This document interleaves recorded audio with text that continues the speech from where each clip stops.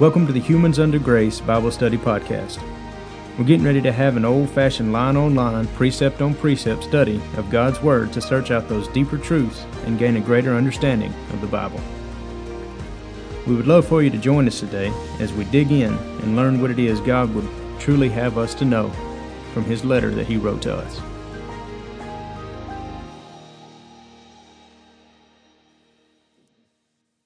Hello, God bless you, and welcome into the Bible study today. We're going to be picking it up in Genesis chapter 26, verse 1. But before we do that, I just want to touch on a couple of things, do a little recap. We're going to start off in Romans chapter 9, verse 9, if you want to be turning there, if you follow along in your Bible. Now, Jacob and Esau are, kind of a classic story. Everybody really gives Jacob a whole lot of flack for, they say, he cheated Esau out of his birthright. But really what it covers is basically God's called, or is chosen, his elect. And before we get into Genesis, I just want to cover a few verses over here in Romans. Romans chapter 9, verse 9. We ask for clarity and understanding from our Father in Jesus' name. And verse 9 reads, "For this is the word of promise. At this time will I come, and Sarah shall have a son. And not only this, but when Rebekah also had conceived by one, even by our father Isaac." Verse 11, "For the children being not yet born, neither having done anything good or evil, that the purpose of God according to election might stand, not of works, but of him that calleth. It was said unto her, The elder shall serve the younger." Before they were even born, before they could have done anything in the flesh, he told her that the elder was going to serve the younger. Verse 13, "And it's written, Jacob I've loved, but Esau I hated." Verse 14, "What shall we say then? Is there unrighteousness with God? God forbid." So how could he hate somebody if there's unrighteousness? Verse 15, "For he saith to Moses, I will have mercy on whom I will have mercy, and I will have compassion on whom I will have compassion." Verse 16, "So then it is not of him that willeth, nor of him that runneth, but of God that showeth mercy." So what is this saying? It's saying that God's going to choose who he's going to choose, and he has a purpose in all things. So he has this set of those, like Jacob, who he can trust, that will carry on the lineage, that will carry on the word. Because you see, now the birthright, as we spoke of before, that Esau didn't care about his birthright, the birthright now is of salvation. And it's our duty to accept that salvation and be engrafted into the family of God, spiritually. Now, we're all God's children, but it's our job to believe upon Christ, accept him as our Savior, and then receive that eternal life. Now, where this says, Jacob I loved and Esau I hated, that comes from Malachi chapter 1. Let's move over there just for a second. Let's touch on that. Malachi is the last book of the Old Testament. It's a little short book. It's just before Matthew.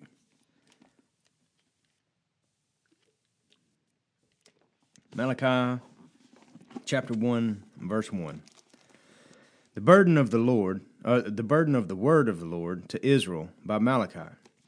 This word burden is used a lot, and usually what it means is the prophecy or the oracle. So this is what's going to happen.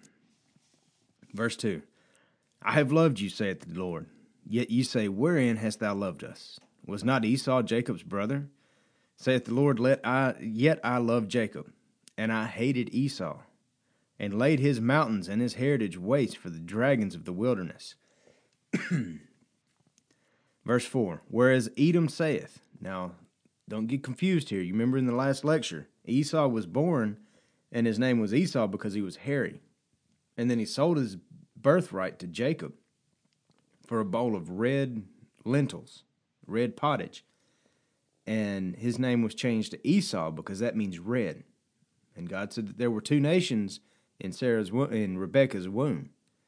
So this is following Esau here now. So Edom is just his other name. Verse 4, whereas Edom saith, we are impoverished, but we will return and build the desolate places. Thus saith the Lord of hosts, they shall build, but I will throw down, and they shall call them the border of wickedness, and the people against whom the Lord hath indignation forever. And verse 5, and your eyes shall see, and ye shall say, the Lord will be magnified from the border of Israel. So why is it that he would have such indignation against Esau? Why would he hate an unborn child? It all goes back to the first eon, that first world age, if you will, when Satan was the cherubim that covereth, when all was right. And then whenever Satan fell, when his pride rose up, and he decided that he should be God, and he should show himself he was God back then. And whenever he led a rebellion, some folks didn't care about the birthright. They decided, I like this new guy. I think we'll follow him. Or maybe they just didn't care at all. You know, there was a third that followed Satan. And then there was a third that could care less. And then there was another third that was kind of on the fence, you know. Maybe we like God a little too much. Not maybe too much, but maybe we like God a little more than we like this dude, so we're kind of leaning this way. But then there was that few that stood strong, that God could trust, and he knows he can trust them. And those are they're the remnant in the Bible that we read about. They're the prophets. They're those the patriarchs, who God could trust to carry on the gene line. And I know I talk a lot about genealogies and everything, but in the Word of God, they're very, very important. And that's basically what we're reading about, is the line of one family from Adam to Christ and the people that interacted with them. Not necessarily a world history, but that history of this family. So then he could trust those few, but then why would he hate some others? Those others were hated because, they fell by the wayside in the first age, when we were all in our spiritual bodies. Now, if that's kind of a little deep, that's all right. The lecture on Genesis chapter 1, it pretty well covers that. And so if you need to, you can go back and listen to it. So moving on, we're going to get into Genesis 26 now. And we're going to be picking it up in verse 1.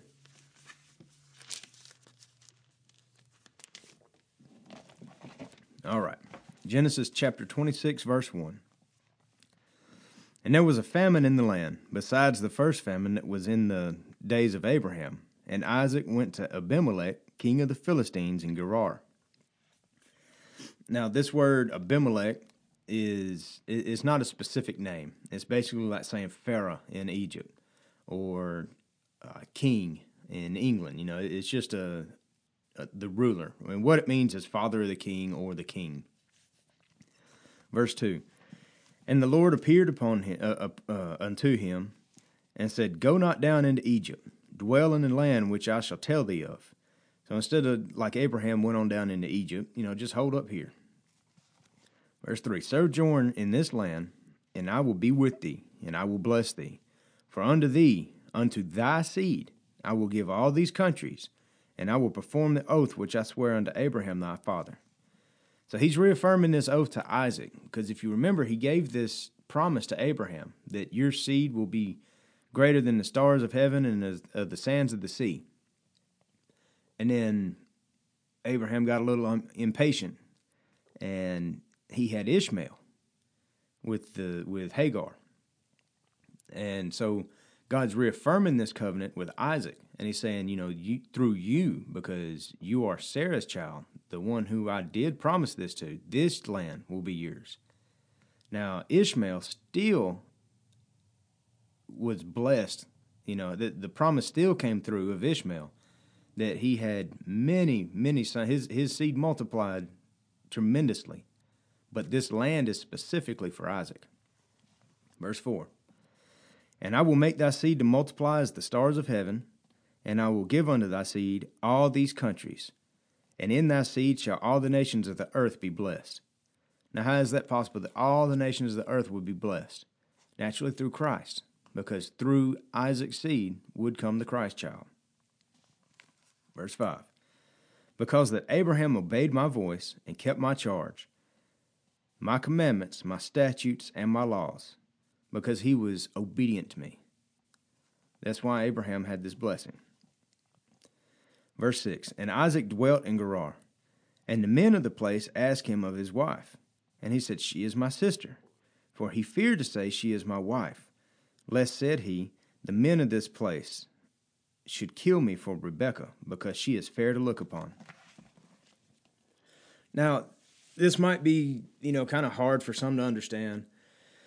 We're looking at probably around 200 years from when Abraham was there. You remember, Abraham was 100 when Isaac was born, and it was just before that he came from Gerar. And now Isaac is approximately 84 years old.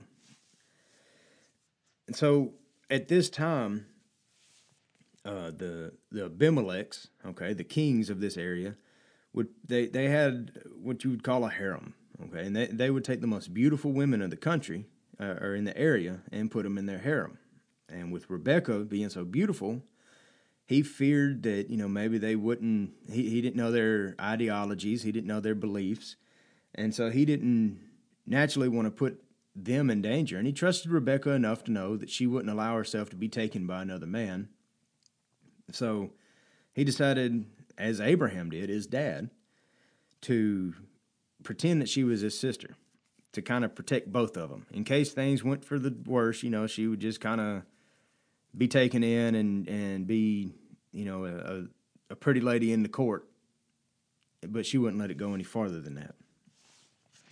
Verse 8, and it came to pass, when he had been there a long time, that Abimelech the king of the Philistines, looked out a window and saw, and behold, Isaac was sporting with Rebekah.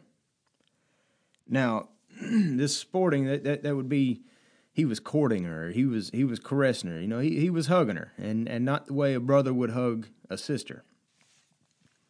Verse 9, and Abimelech called Isaac and said, Behold, of a surety she is thy wife. And how saidest thou, She is my sister? And Isaac said unto him, Because I said, Lest I die for her. Verse 10, and Abimelech said, What is this thou hast done to us? One of the people might lightly have lain with thy wife, and thou shouldest have brought guiltiness upon us. Now that kind of shows the character of the folks. They don't want this to happen. They want a clear conscience. And two, as I said, it's only been about 200 years, so this Abimelech could very well be remembering the first time when Abraham and Sarah went in, and everybody was pretty well cursed for a little bit whenever Sarah was taken in as Abimelech of that time was courting her. And God shut up all the wombs and pretty well made it miserable on them until Abraham came and prayed for them and got everything cleared back up. So they're probably thinking, hey, y'all have come down here once before and pulled this little trick and got us all in a hurt. We don't want this. What would you do that for? Verse 11, and Abimelech charged all his people, saying, He that toucheth this man or his wife shall surely be put to death. He's serious about it. He don't want that curse again. Verse 12, then Isaac sowed in the land and received in the same year 100-fold. And the Lord blessed him. And the men waxed great, and went forward, and grew until he became very great. For he had possession of flocks, a possession of herds, a great store of servants, and the Philistines envied him.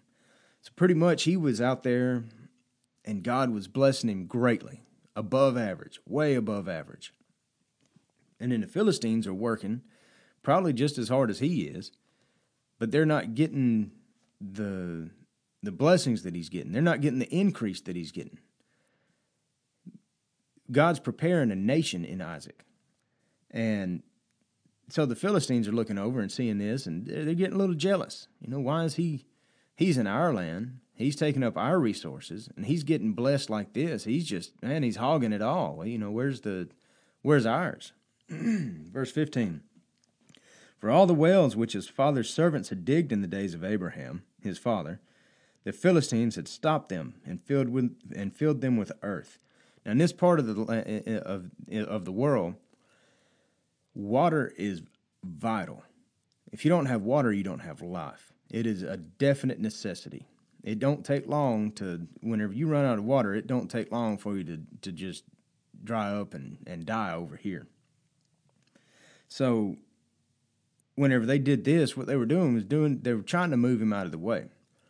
And, it's just, what this is Abraham's son, so surely him or his servants, they knew where these wells were. Verse 16, and Abimelech said unto Isaac, Go from us, for thou art much mightier than we.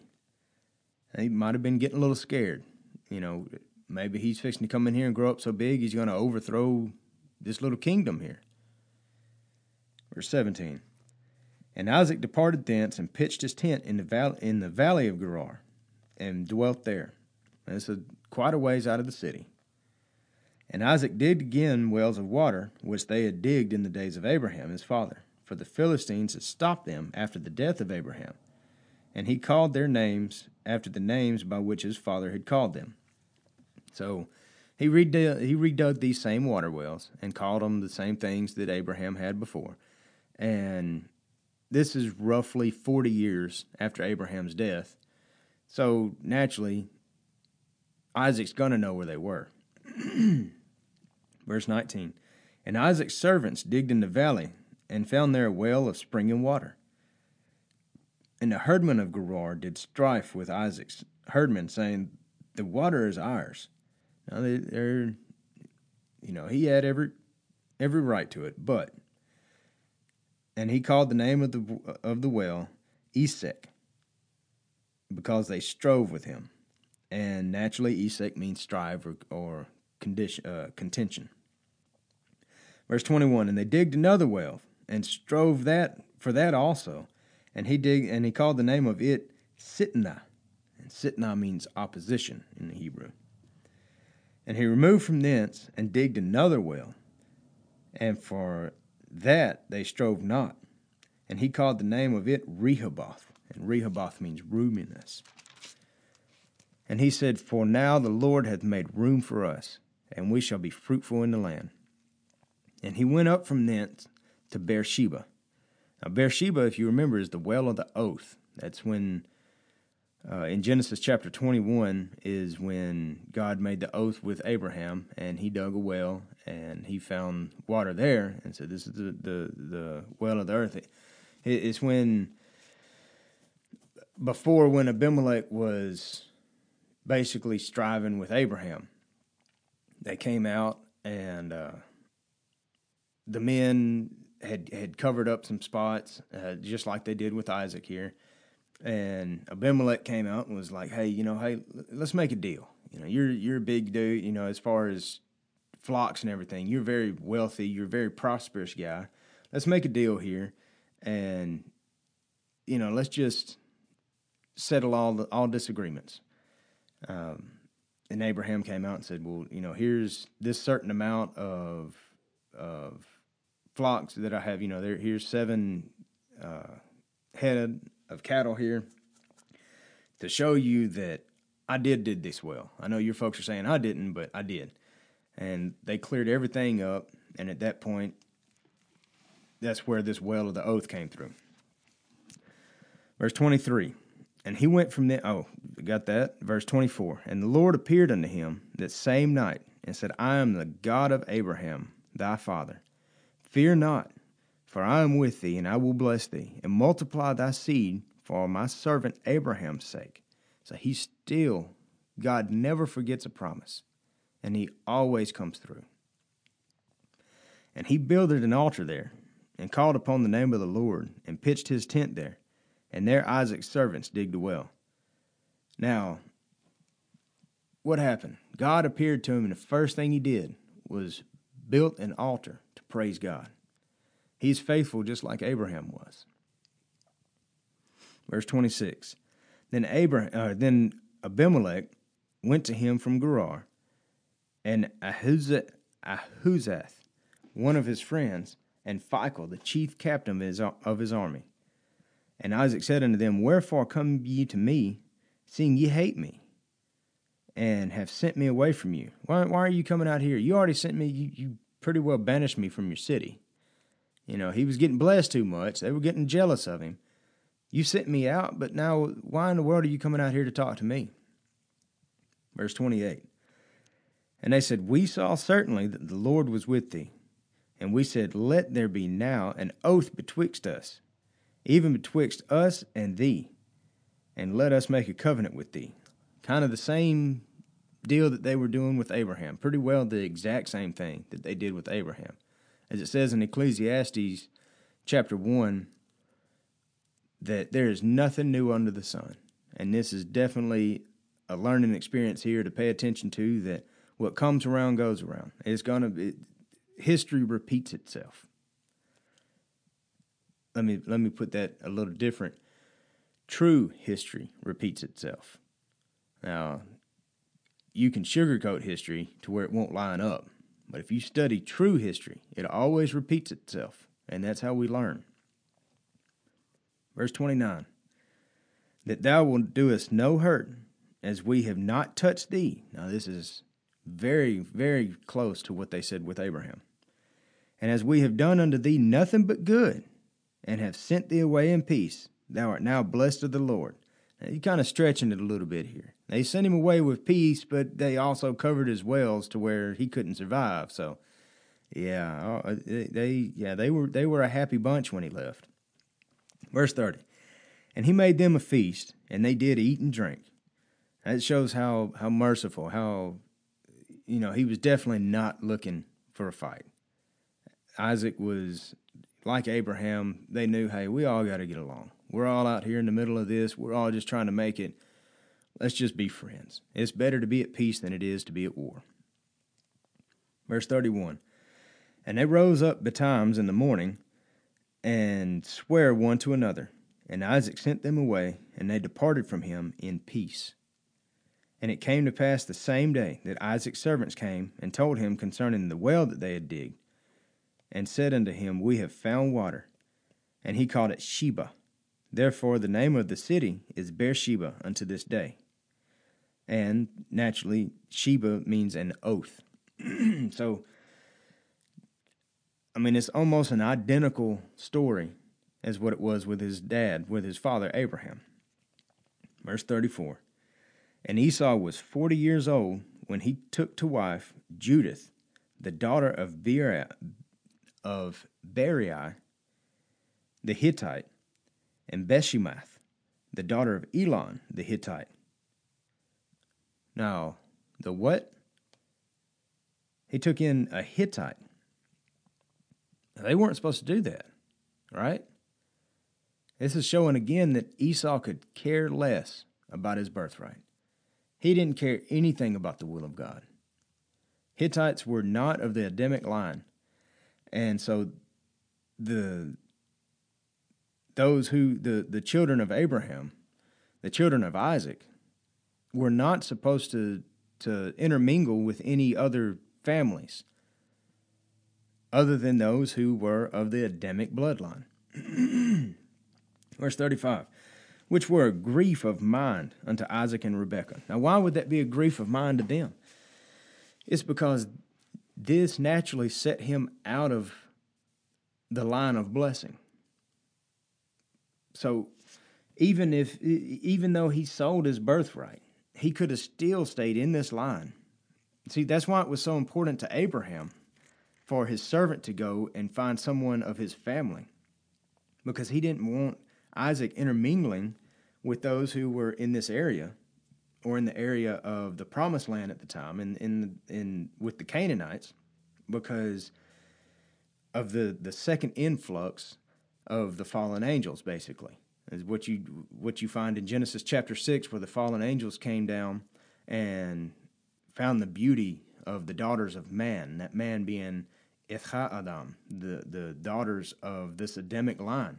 So Satan is doing his best to get rid of this line to where Christ can't come, because he knows God's plan. And don't forget that. Satan's not dumb. Ezekiel chapter 28. Satan was the full package. He was full of both beauty and wisdom. He is a sharp dude. You don't ever want to let your guard down on him. And so he understands, he knows, he's constantly watching. He's trying to win this thing. He's not going to. If you read the back of the book, he's not going to win.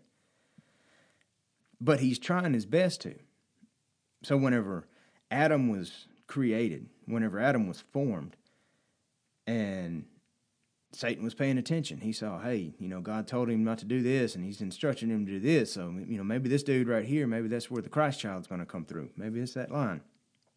So he went and jacked with Eve, and he got her to fall, and she, they all, her and Adam fell together, and so he thought, oh man, I got it here. So now this must be the child. This is the line. So let me get my little minions over here, those fallen angels, those that are called the Raphaim. You see that in the Hebrew, and what that is the fallen, those who are, they're not named, but they are bound, and they are destined to die.